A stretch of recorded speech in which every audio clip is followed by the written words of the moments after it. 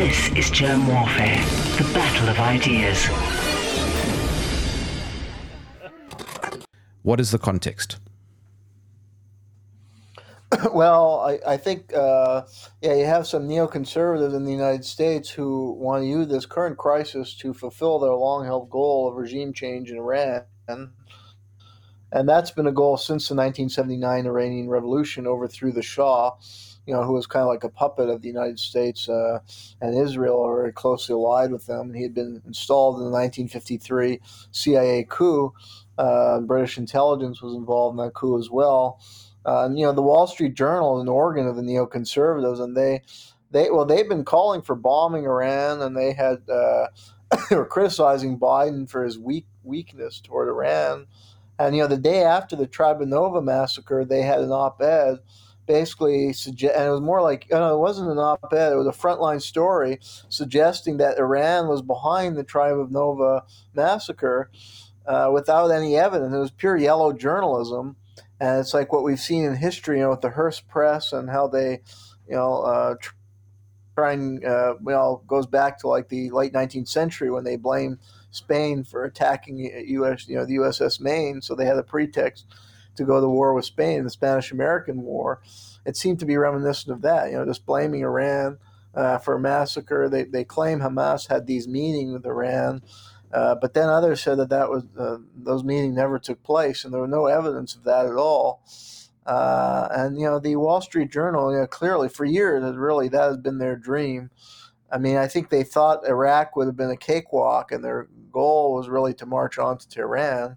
And I think they had even made T-shirts, real men go to Tehran or something, Dick Cheney and his group. And that's the mentality of the Wall Street Journal. So they're promoting misinformation. And if you talk to people, a lot of people believe it, though. It's kind of like the misinformation, after 9/11, they were spreading rumor that Iraq was behind 9/11. And a lot of people actually believed it, or you bring it up in conversation with somebody in regular walk of life, they might mention Iraq and 9/11 in the same breath, just like today they're mentioning Iran and the massacre by Hamas. So it's like a strategy of the CIA, I think, to promote rumors and get it in people's head, linking, even if it's not true. And the Wall Street Journal are the forefront because they're the most aggressive, hawkish elements, especially when it comes to the Middle East. They represent the hawks. What is yellow journalism?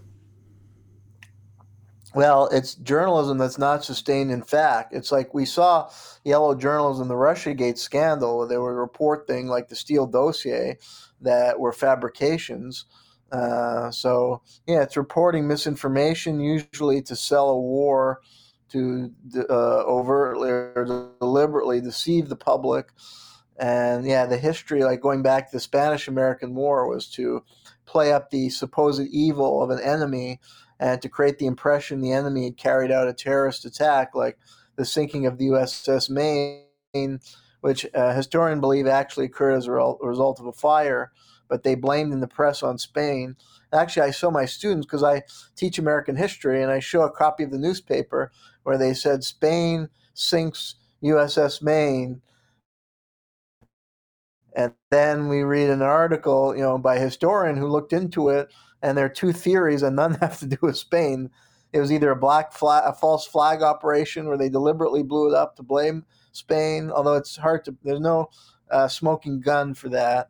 And most likely it was just a fire, and then the ship sunk, and they said, but the newspapers were reporting Spain did it, just like they're reporting 2 weeks ago Iran did it. Iran was with Hamas, and there's no evidence. Or just like they're reporting, Trump is a Russian agent, and there's no evidence of that.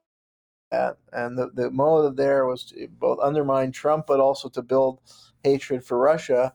And look what's going on now in Ukraine, to get all that money, giving all that money to Ukraine in a proxy war and a shadow war they're waging against Russia. So the problem, though, is when we talk about yellow journalism, is how do we navigate what is and what isn't?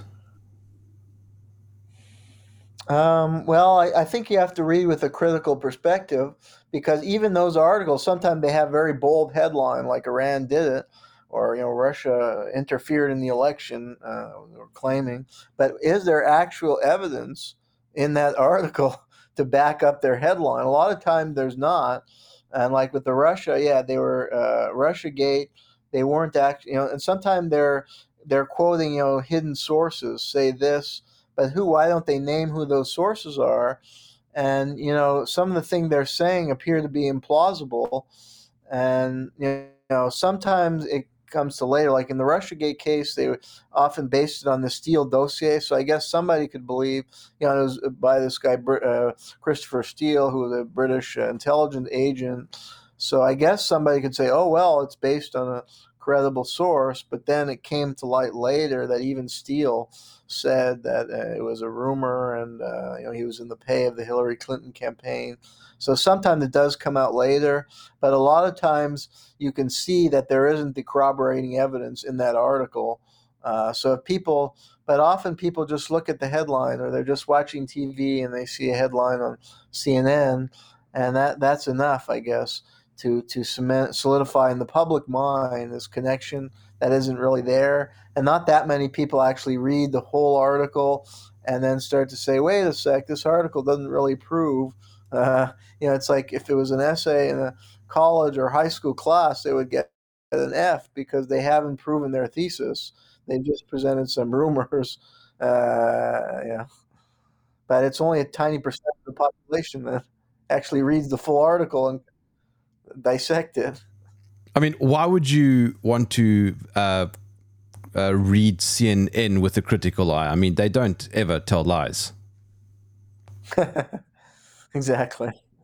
Well, the weapons of mass destruction, I think they have a long track record of that. But I guess if you're a Democrat in the United States, that's like the holy grail.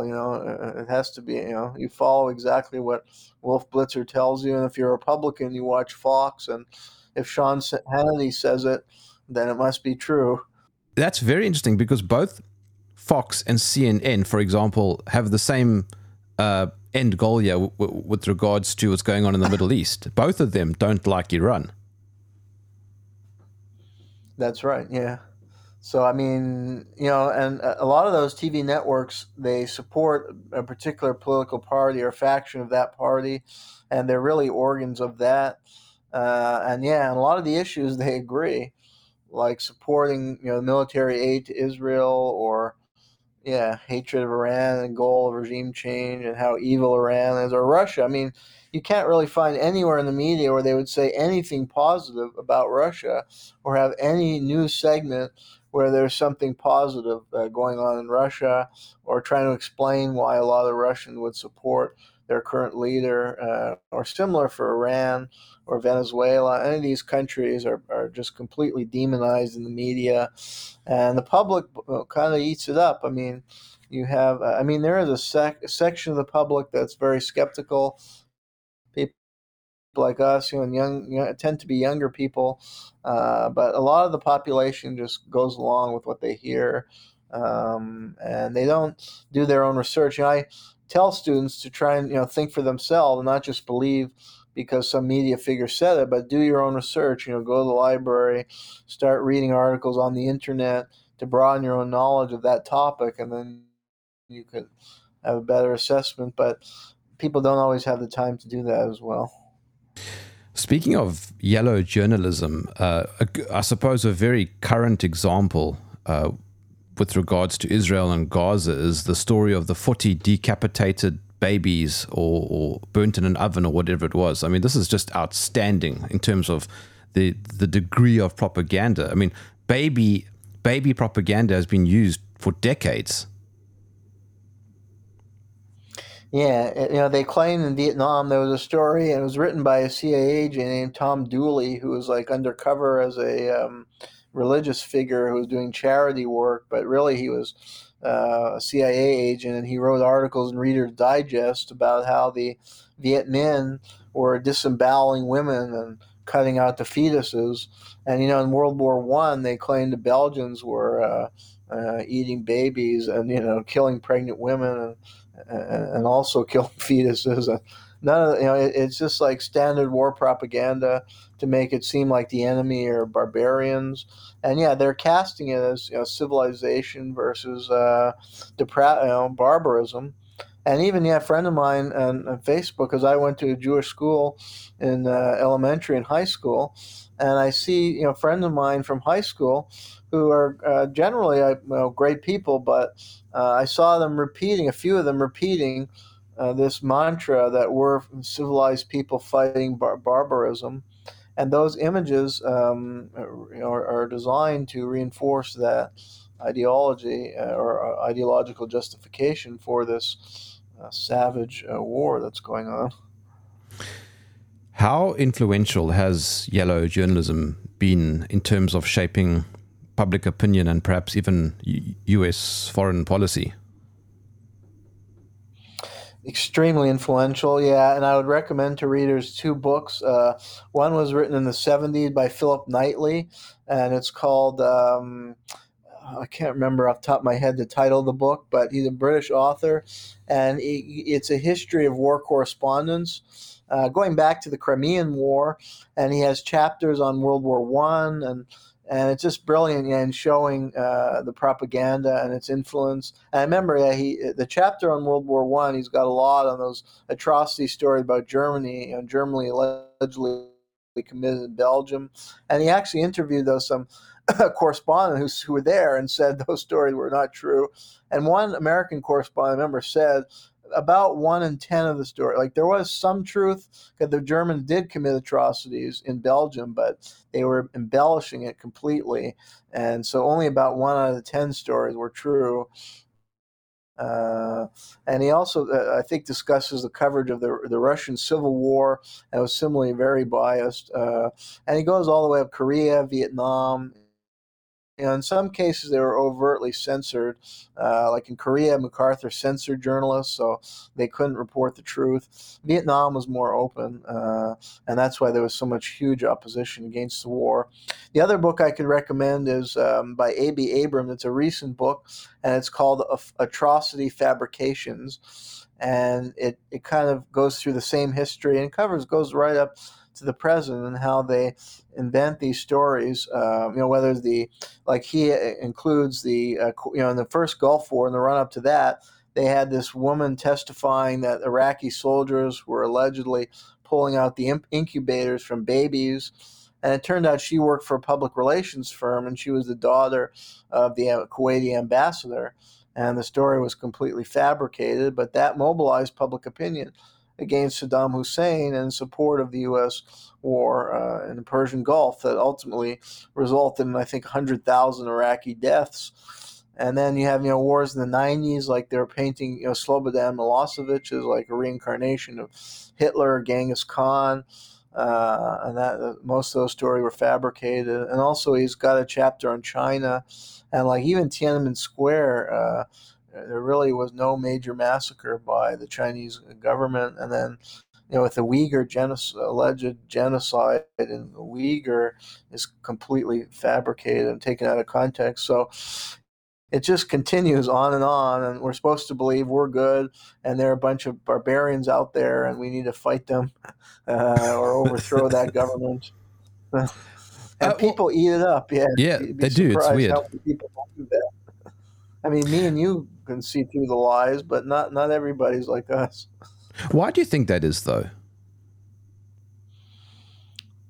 I don't know. I'd have to analyze human psychology as to why some people ultimately question authority. I mean, some of it may be, I think, like some of it is like religious institutions sometimes encourage obedience. I'm not anti-religion, but the way some of them operate, they encourage like obedience, and the way to do good is like to obey the Father. Whether it's the priest and the way kids grow up sometimes, that they're instructed to be obedient to the parent or the teacher, not to think for themselves. And that represents defiance and is bad. And kids want to be good. They want to impress their elders. So maybe there's some of that as to why people grow up that way. Some may be self-interest, that you have people who are well off financially or live very comfortable lives, so they don't want to believe that the world is more complex than they're told because it might, give them problems in their life. So they just want to advance in the society, so they go along, with whatever people tell them, in part out of self-interest. So those would be two explanations I could come up with. And some of it's just the power of the propaganda. I mean, the image is designed. Some people are, they're very sensitive and they see that image and it really affects them. They become very emotional. A lot of politics and successful politicians, unfortunately, they know how to manipulate people's emotions, and they understand that people don't necessarily have the time to really investigate for themselves. And I think a big problem is the lack of proper history education in Western countries. So people don't have that knowledge of history. Like, I read those books, so it gave me an understanding of a pattern in history about how they manipulate public opinion and how war correspondents are cheerleaders. Because the Knightley book, he shows how basically, they're supposed to go there and report independently about the war, but really they function in most cases as cheerleaders. Even if there was no censorship, they saw themselves as supporting their side, and they're basically part of the war effort. They have a huge impact. And if people don't have that historical consciousness of how this propaganda and manipulation has taken place in the past, like in the Spanish-American War, what I was describing with the yellow journalism, in World War I with the inflation of German atrocities in Belgium to build support for the war effort against Germany. If you have a good historical consciousness, you'd be more skeptical today about what's going on today and can point to those parallels. But most people don't know that history, and it's not the history they were ever taught in school, so it's not part of their consciousness. So they read something and they believe it. When we talk about the broader war against Iran within the context of Israel and Gaza, what exactly do we mean?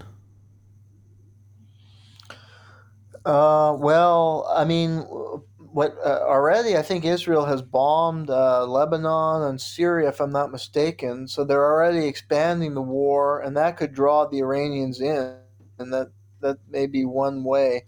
If their goal is to take the war into Iran or to effect regime change, drawing Lebanon and Syria would be the first step, because Iran and that could draw the Iranians in.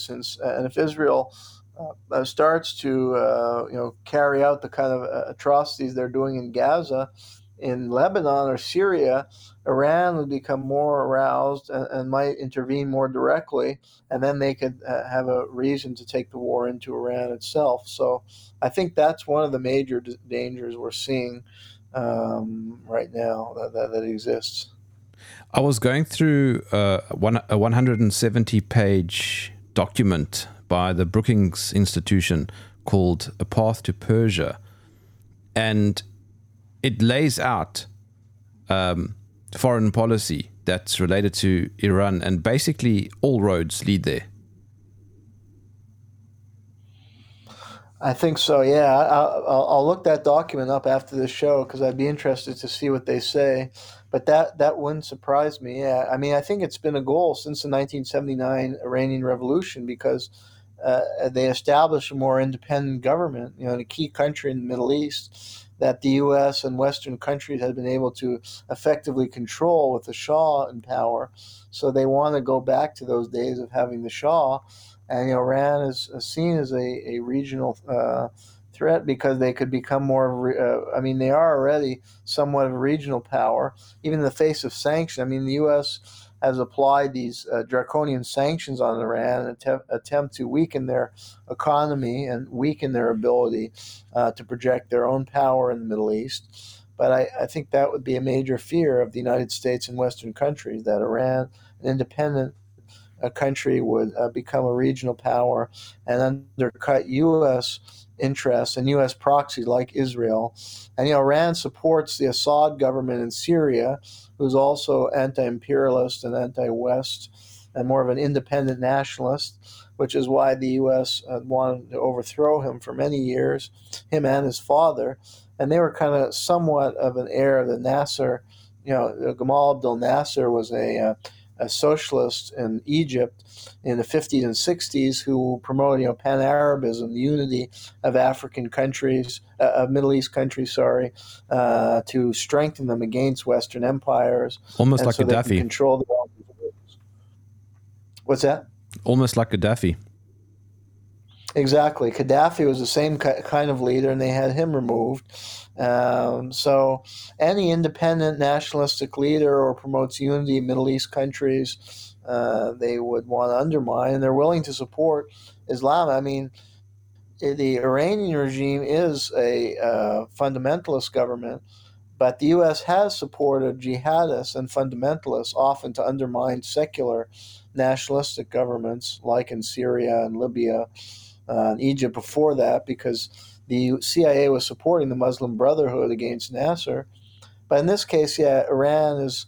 I think it's just the threat of an independent country that would project its power more in the Middle East and is supporting rivals or adversaries of the U.S. Like Assad in Syria and Hezbollah.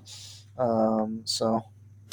You said fundamentalist, and I've seen similar terminology being used to describe the Iranian government, but what is meant by that? Because the country does seem to be quite stable. It's growing.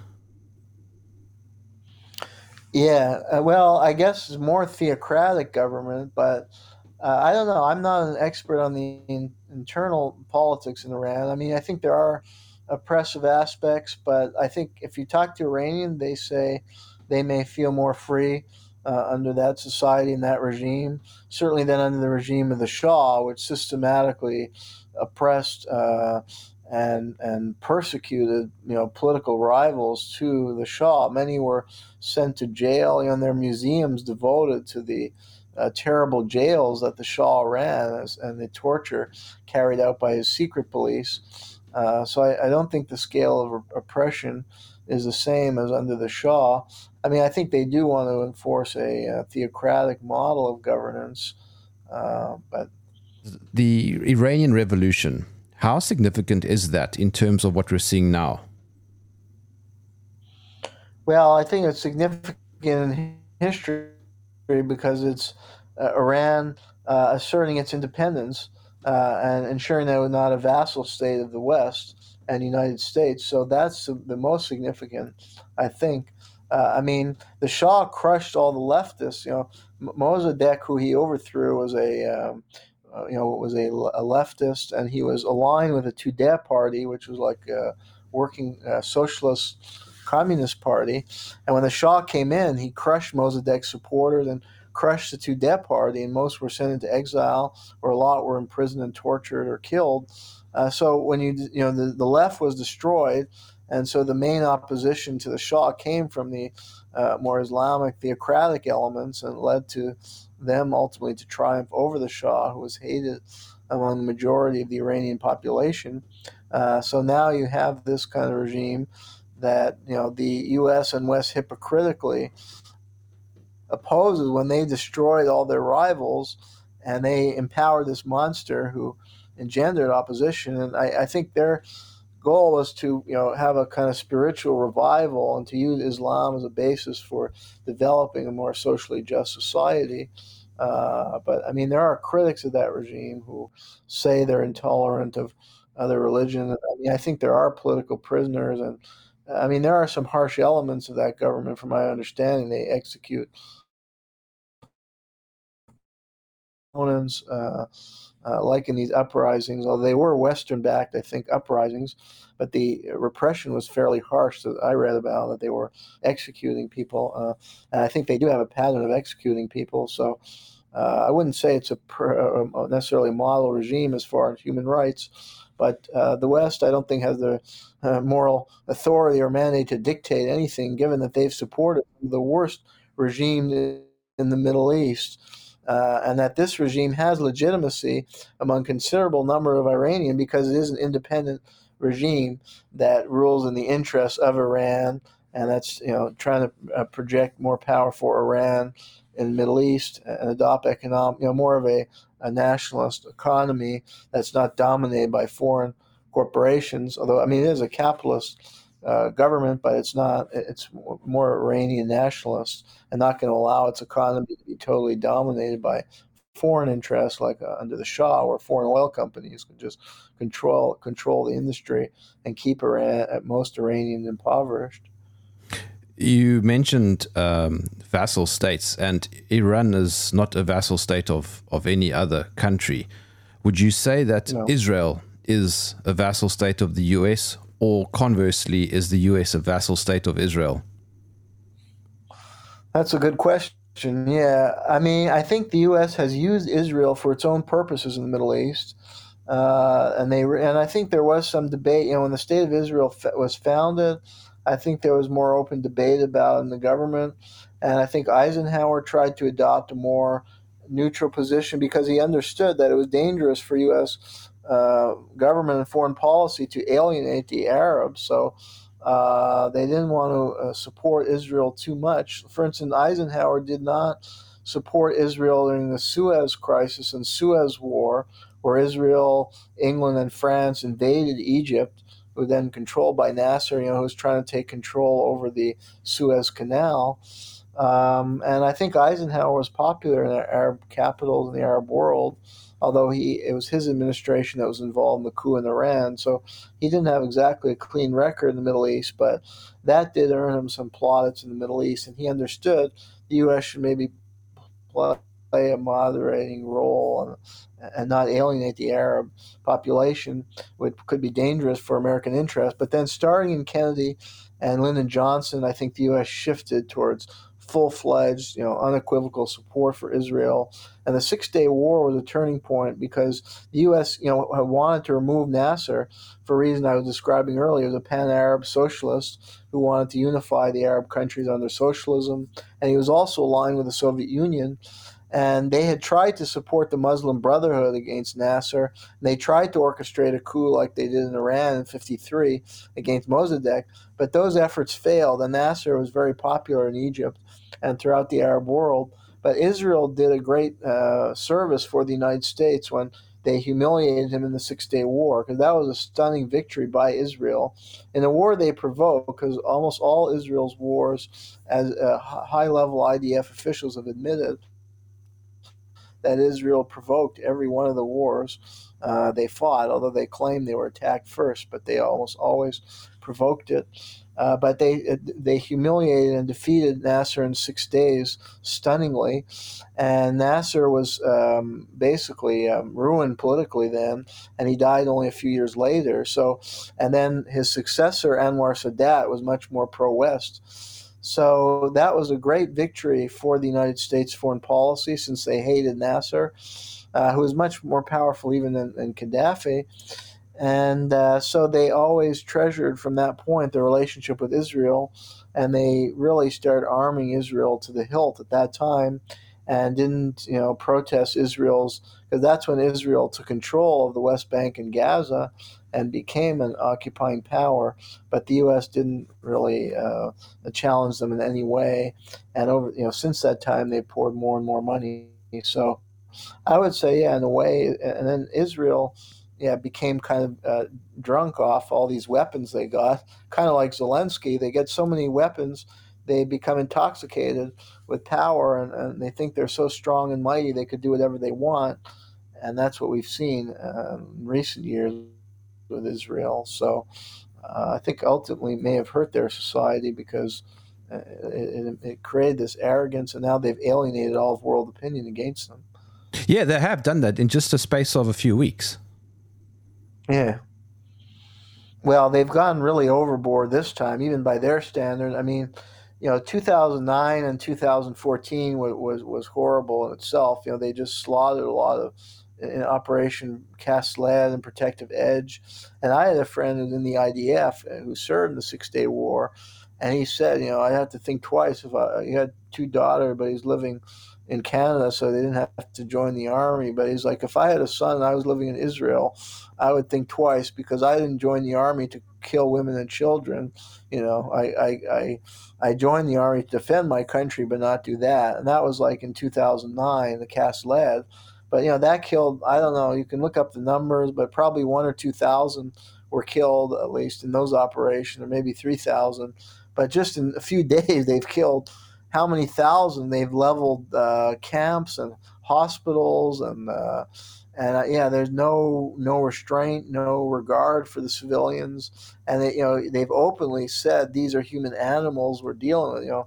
The quote from Yoav Gallant, the defense minister, said we're dealing with human animals, and that is a kind of language of genocide. When you totally dehumanize a people and refer to them as animals, you have no concern that you're slaughtering them en masse. So, and I think the world sees that. And the sad thing is that the Jews were a victim of genocide. To see Jews using this kind of language and dehumanizing rhetoric when they experienced that in World War II in Europe and have a history of being demonized and dehumanized, it's sad that as Jewish people we can't learn from that history and not do that to another people. And there were prospects for compromise. In the 90s, there was a peace process that was progressing, and it wasn't ideal. And the Oslo Accord, without getting into all the detail, were highly problematic.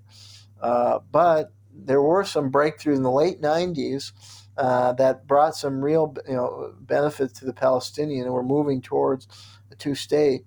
And that was a good prospect. So, I mean, there are, it's not an entirely hopeless situation where the two people cannot live together, because they were in dialogue a whole decade, and they were starting to get some programs together that actually both sides were, thought was workable, and that was satisfying to the Palestinians to some extent as well as the Jews. So it's not hopeless, and to do what they're doing now is just unconscionable. But Jeremy, Israel is just defending itself. Well, and then you can get into how did this attack occur? I mean, if they were defending itself, why didn't they have better security on October 7th when they have a heavily fortified border? How could these lightly armed fighters get in and attack a rock concert? A lot of people are asking questions, and I mean, it seemed very convenient. The Netanyahu government was really unpopular within Israel. There were huge protests on the eve of this conflagration. He was facing indictment on corruption charges.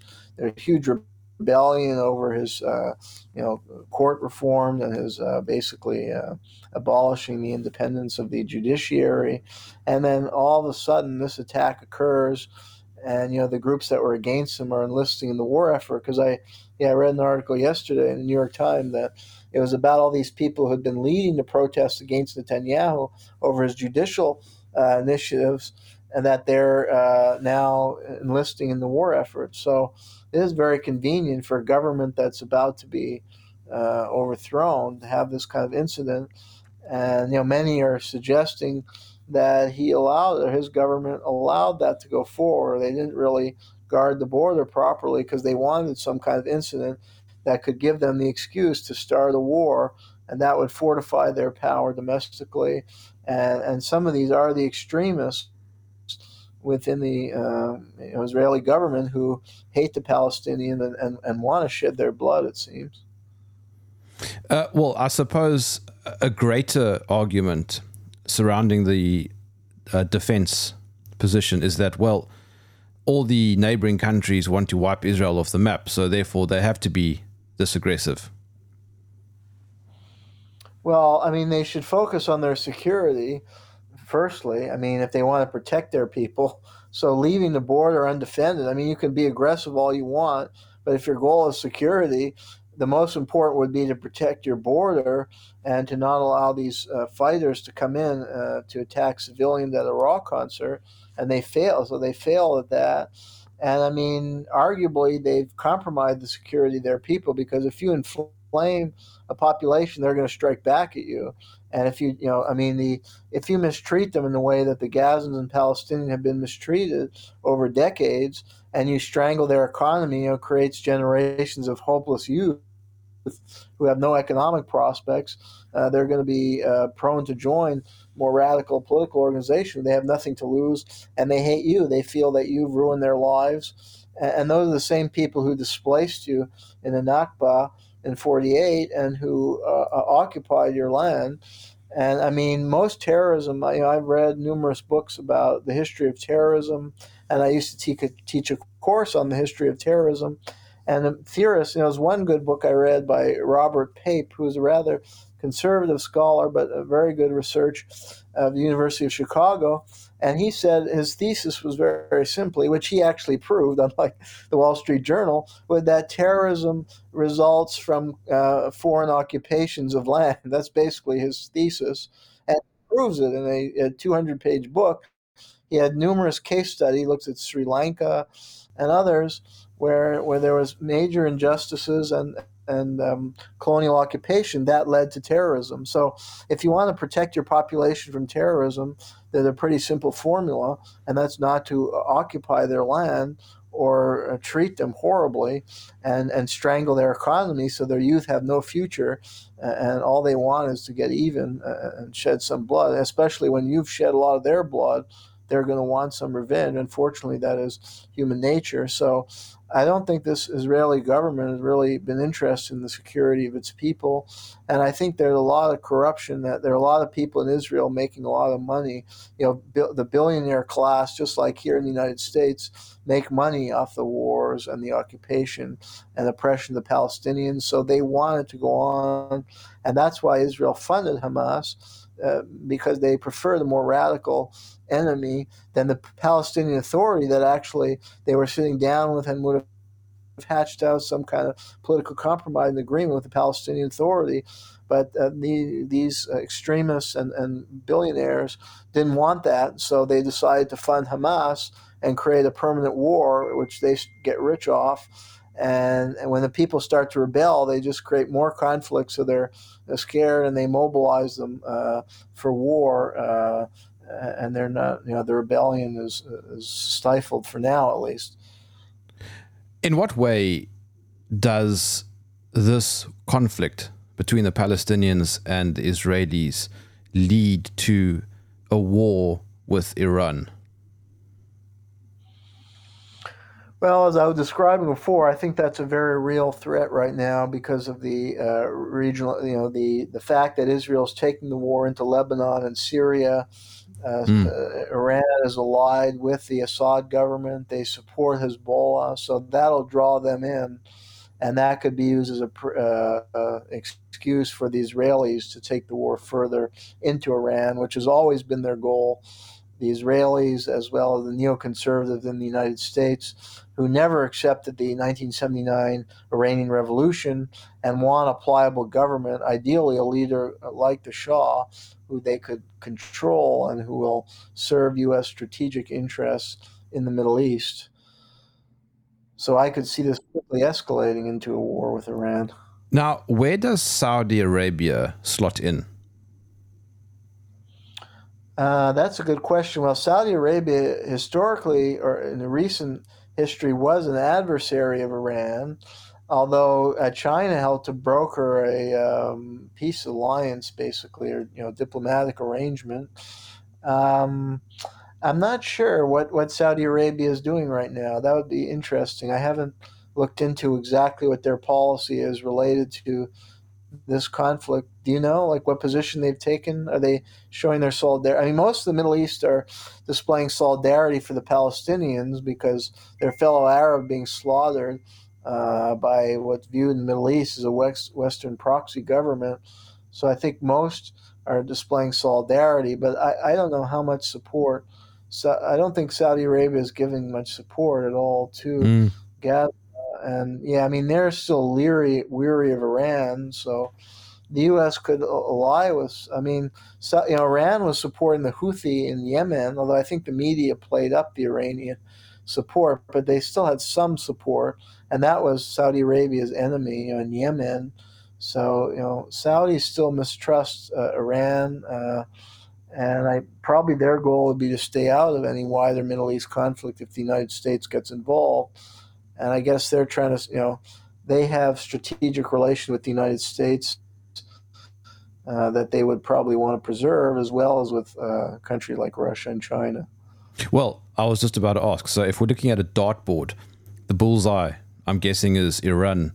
and around it would be the countries that we've just spoken about. Now, the elephant in the room, or shall I say the dragon and the bear in the room, would be China and Russia.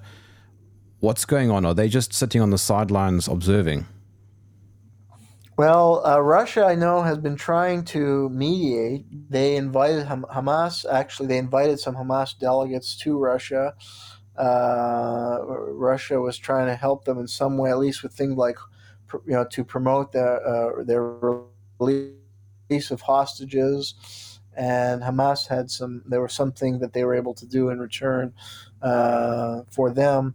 I mean, I think they're trying to diffuse the conflict. I mean, I think what we see, and this could portend a major shift, I think, in world opinion, as well as a shift towards a more multipolar world order, because, the U.S. is seen as so tied to Israel that they're not able to try and mediate this conflict, and they're the ones perhaps aggressively pushing an escalation of this conflict and a potential war with Iran, whereas Russia and China are really the in the room. We're trying to diffuse the conflict. They're making more balanced statements. They've expressed solidarity for victims on all sides, and they are trying to advance more diplomacy and diffusing the conflict. And I think they're winning more support around the world, and that they're showing that they are more mature leaders who are playing a greater role on the world stage to affect world peace. And a role that the United States can no longer play. So I think there are major power shifts going on, and I think those two countries represent hope for some kind of mediation short of an escalated or potentially world war. Well, by extension, then, I'm guessing BRICS generally favors Palestine and Gaza more. I think so, because a lot of the BRICS countries, have closer experiences of colonialism and Western empires, and Israel is seen as both a proxy of the United States as well as settler colonial state in the way they've treated the Palestinian population. So yeah, there's a lot of solidarity, I think, in the BRICS state towards the Palestinian people, more empathy for them, and I think that's worldwide. I mean, the U.S. is really isolating. I mean, at the UN, most nation states have supported for years Palestinian statehood. They've been against the expansion of Israeli settlements and a lot of U.S. and Israeli policies toward the Palestinians. So I think the U.S. really is isolated. And it gets to my earlier point that the U.S. has squandered any moral capital it may have once had, and people are more and more looking at the BRICS countries, to China and Russia, and we're seeing really the not just initiation, but institutionalization of a multipolar world order, where these countries are really playing a key role on the world stage in diplomacy and peace mediation, and the U.S. is just isolated more and more, and is no longer the world hegemon that other countries look to help solve crises. When we look at this conflict between Israel and Palestine, what do you think is the moral position to take? What would be the moral high ground? I think the moral high ground would be to do what Russia is doing, which is to try and mediate and try and broker a solution and a peace, and to demand a ceasefire and diplomatic dialogue to diffuse this situation. And ideally, over the long term, you'd have a revitalization of the peace process and dialogue as to what the best long-term solution, whether it's a two-state solution, whether it's some kind of binational state. Those things are complicated and would have to be discussed over time. But the important thing is that you have that discussion and the dialogue going on. So I think responsible countries should, and people around the world should, demand that of their countries, that they support that mediation. In the United States, I think, it's the opposite, that they're just supporting Israel to the hilt. And look what Israel's doing, and they're providing all these weapons, and those weapons will be used to kill Palestinians. So, on one hand, I think everybody should be empathetic. The Israelis who were killed, these are civilians, these are youth who were at a rock concert, were just out to have a good time, and that was horrific for Hamas. Even if they are an oppressed people, there's no justification for attacking youth at a rock concert. So, I mean, there are some factions on the left who are celebrating when some of the Israelis got killed, and I cannot identify with that at all. I think people who are on the left or progressive or peace groups should have empathy for victims on all sides and should not celebrate terrorism, but they should try and understand where that terrorism comes from, what the root cause of it, and to address the root cause. And the root cause is a lot of the Israelis' policy, the occupation that needs to end, the strangulation of their economy, the violence on Israel's part. Those things have to end, and hopefully the terrorism problem would be reduced or overcome. And some kind of long-term there has to be a push for dialogue and debate about what the best long-term solution would be, whether it's two-state, whether it's binational state, how some kind of framework could be worked out to address the concerns of both peoples. It reminds me of the Ukraine invasion. Everybody just thought that Putin woke up in a bad mood and decided to invade Ukraine, and that's it. There's no historical context. Absolutely, yeah. And I find that sadly a lot in the Jewish community. They don't want to look at the history and how some of the Israeli policy. They just think they're automatically on the right side, and they're horrified. And somebody texted me on that day from my family, and it was like, there was a sudden attack, and it's horrible. And I was like, yes, it's horrible, but you can't say it was sudden, because Israeli has been antagonizing the Palestinians and mistreating them for so long that something like that is inevitable.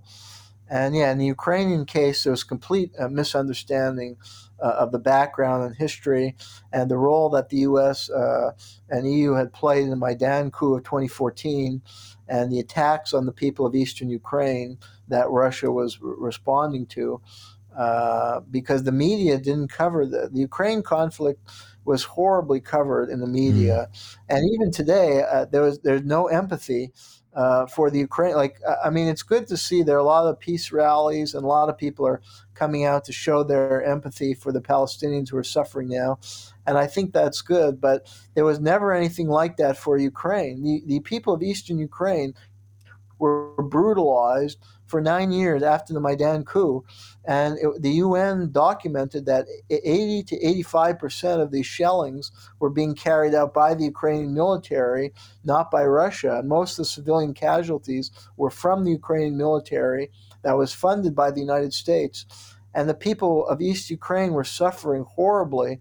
They had to live in underground bunkers, sometimes for years. Kids had to grow up in these bunkers.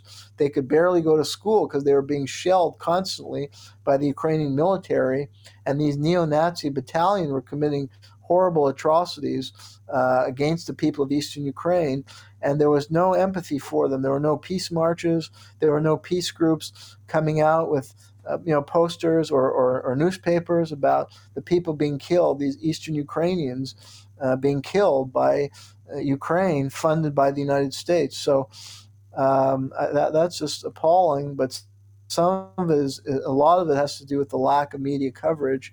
So there was no awareness among even people who identified progressives or peace-oriented people. And then they thought out of the blue Russia invaded, when if you get the perspective of the Eastern Ukrainian people, they were begging for Russia to come in for years to save them from an attack on their people. And Ukraine had tried to eviscerate their culture by banning the Russian language and imposing their own language on the people. And they had reason to want to, they were to separate from Ukraine after that coup. And this history was still not known by most of the public, certainly in the United States or Canada. I was just thinking now while you were talking that while there's this hot war going on in Gaza, there's an invisible war going on against the rest of us. That's the propaganda, information war. Absolutely, yeah, and that's why your program is so important, and others like it. And I think these kind of program like yours are starting to reach more and more people, especially young people, which is good. And they're waking up more, and we need a political movement of young people for social change. And yeah, it's been a virulent propaganda, like on the case of Russia and Ukraine. It's been really virulent for at least 10 or 15 years, and Putin has been portrayed very similarly. I did an article comparing how Putin was portrayed to the German Kaiser during World War One, and there was even a cover of the Economist magazine where Putin had these like red horns, like he's the devil, and it was similar to the propaganda posters in World War One, where the Kaiser was depicted that way. And it's designed to whip up hatred against somebody, and it's totally irrational and divorced from reality. Uh, and that's just one example of it. We've had it in the COVID issues, kind of related to it, the censorship in countries that valued free speech and free debate. The level of censorship has really gone to extreme levels on these kind of issues we're discussing, as well in the COVID issue, where doctors and scientists who are questioning the dominant narrative were just shut out of the media and demonized. And you had a political candidate who's now polling quite well in the United States, Robert F. Kennedy Jr., who was viciously attacked. And every time he's mentioned in the media, it's accompanied with a slur that he's a conspiracy theorist and wacko.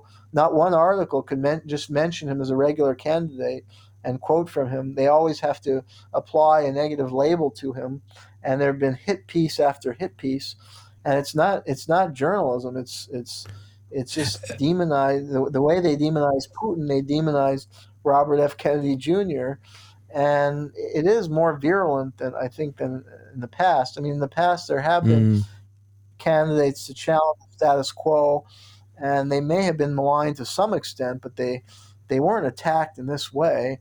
No. And there have been death threats. I think Kennedy's life is in jeopardy. His home was invaded. They're refusing him Secret Service, and he's already had a few assassination attempts against him. So it is very ugly out there. There are a few examples, though, when a political candidate has broken through that information war against him. Warts and all, Donald Trump is an example of that. The media absolutely tried to stop him in every respect. I remember back in 2015 and 2016, and he still won. Well, that's true, yeah. They did with the Russiagate, although I guess the conservative media was more flattering to him, so I guess he has a base in the conservative that are considerable. But yeah, the CNN, New York Times, MSNBC, yeah, they have been extremely biased against him. So I would agree. Yeah. Well, and it goes to show that I think the other thing that has changed is the legitimacy. He used the word fake news. Yes. And that term kind of caught on and resonated with a lot of people because they don't trust the media, especially younger people. They see how biased it is, and they don't trust it. And that's why alternative media platforms are starting to really take off. And a lot more people, especially young people, are getting their news and information from podcasts, from media online. So that is changing. Yeah. So the demonization can only go so far. Like, yeah, Robert Kennedy's polling very well. If you look at some of the latest polls, he's got like 20-30% even of the vote, they're saying. So, it shows the slurs against him only go so far, and it reaches a certain audience, and it may be an older audience that still watches that stuff and believes it, but the younger people are not buying it. So that does bring hope for the future, I think. How do you see? Let me ask that differently. In your opinion, Jeremy, what are the different scenarios that play out here in terms of Gaza and Israel? Play out where? In the Middle East or in the United States or Middle East? I don't know. It's hard to predict the future. I mean, one dangerous scenario I laid out is that Israel extend the war more into Lebanon and Syria, and that draws the Iranians in, or they accuse Iran of doing something, and that's used as an excuse to bomb Iran. The climate. I mean, we're seeing a very tense climate, and they're clamping down on free speech in Israel. I know some journalists who tried to report on things. Like there was an article I read in Consortium News about a Orthodox Jew who was reporting some things from the front line. It was kind of critical of Israeli operation. He had to go into hiding. And in the United States, some students at different universities have been, I guess they call it doxxed, like their names are being paraded about, and they've had job offers taken away. And these are like students from like Harvard and Ivy League schools who, wrote an article or posted something on social media criticizing Israel. And it's increasingly tense climate around this. So, that's the kind of climate. It's a warlike climate. And they could escalate this thing. So that is one very dangerous scenario. I think the Israeli goal is to destroy Hamas. So and they're removing a lot of the Gazans are leaving to Egypt. So I don't know what's going to happen, because Hamas was ruled over Gaza. So who's going to rule over it after this is all over? How are they going to rebuild all the devastated buildings and landscape? I don't know. The world. I mean, and then they already have to rebuild Ukraine. It's a lot of countries are being destroyed, and the UN is weak, unfortunately, to help these beleaguered countries. So the future looks horrible for the Gazans. I don't know how they're going to ever recover from this, and that may be the goal of the leadership in Israel. Paradoxically, would you say that Israel has already lost? Now, I think they've lost a lot of the world opinion, and that's terrible for them. I mean, when it was founded, Israel, the idea was that this would be a beacon for the Jews who were oppressed people, and this was a new country. I mean, there was so much promise in that country. It was even founded more, socialist ideal, the kibbutz, more a sharing mentality, and they really squandered that in recent years, the way they brutalized the Palestinian people. So that's, I think, shameful. And at some point, the United States, I think people are going to be tired in the United. Already a lot of the American public is no longer wanting to support those billions of dollars to Ukraine, and you have a lot of these Republican politicians now refusing or trying to prevent that money from going to Ukraine, because the war is not. What does the American taxpayer get for funding the war in Ukraine? Nothing. And they're going to start to say the same about Israel. Yes, the Israel lobby is powerful, but at the end of the day, the Jews are still a minority in the United States, and even the Jewish community splintered over it. And the average American, people I talk to just in my neighborhood, are questioning this. Why should my taxpayer money go for this? There are potholes on my street. Their teachers are not well paid in my community. There isn't good public transport. What do I need to be funding this? And I think that's a common view of Americans. And they're at a certain point, they're not going to accept all their taxpayer dollars just going into these endless conflicts in the Middle East that just continue to escalate and kill more and more people with no positive results, and doing nothing for the American public and tax-paying public. So I think at some point America will not be able to. The people just refuse to give all that money to Israel, and Israel will be in big trouble then if other Arab countries unify, if they've built up so much hatred against them. So Israel could invite its own self-destruction. I think people warned that it was very dangerous. Even Israeli Zionists said it's very dangerous for us to be dependent on an outside power, whether it be the United States. And that they also warned, they said, we have to find a way to make peace with the Arab population for our own success as a society. And unfortunately, in those two areas, they've failed. And so they've invited serious problems for themselves. So life may be more and more insecure for people inside Israel, and they could ultimately invite their own destruction as a state. which is Yeah. sad as well. Yeah, you mentioned Zionism now, and I realized that we hadn't clarified these terms, and this is quite important because people use terms interchangeably, which probably shouldn't be. I speak about Israel in terms of the country. My criticism generally is aimed at the Israeli government, obviously not the citizens. I don't refer to the Jews because I'm guessing that there are Christians and Muslims who also live in Israel. And Zionism is obviously something entirely different. But what's interesting is that when you criticize the Israeli government's actions, you get accused of being an anti-Semite.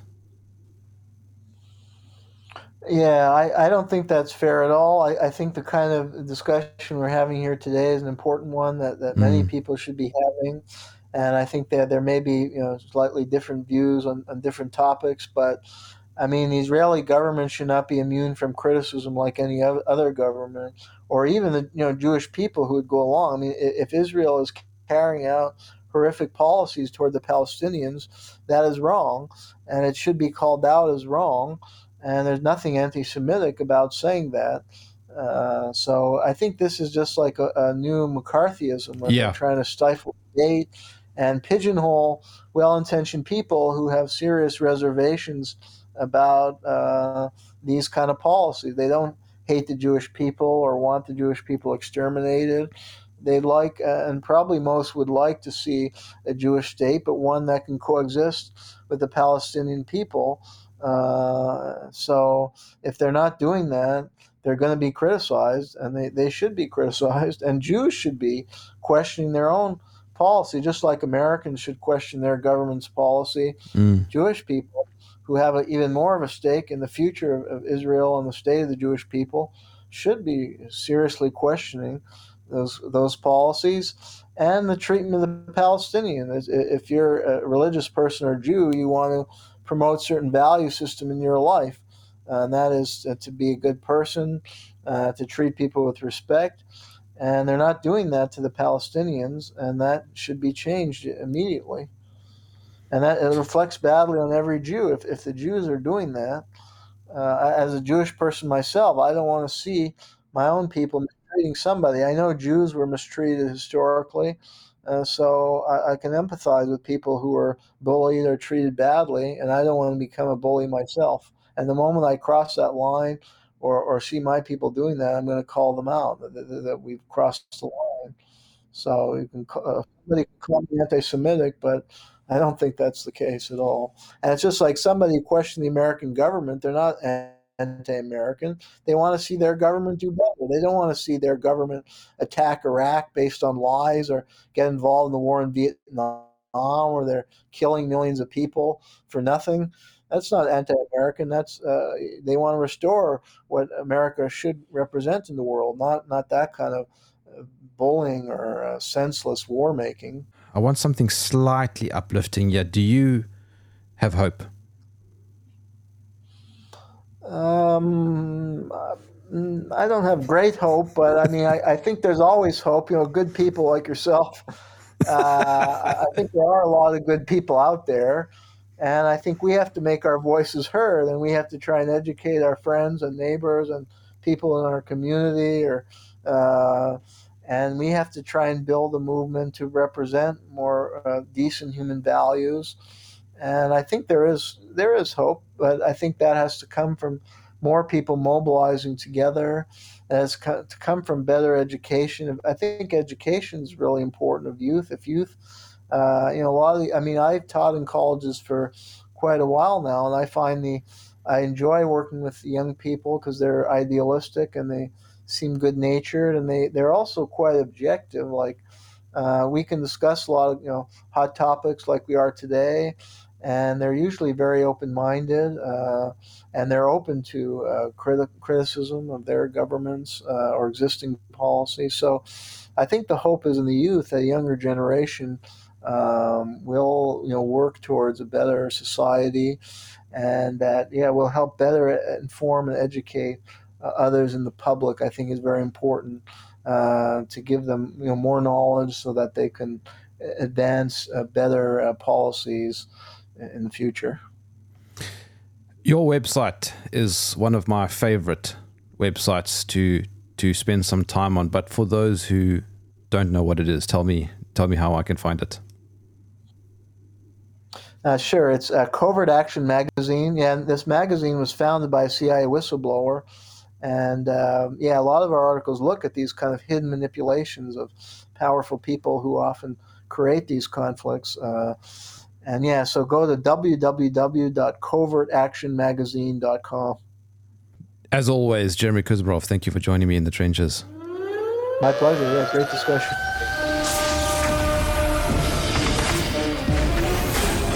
If you enjoyed this podcast, please visit supportgerm.com.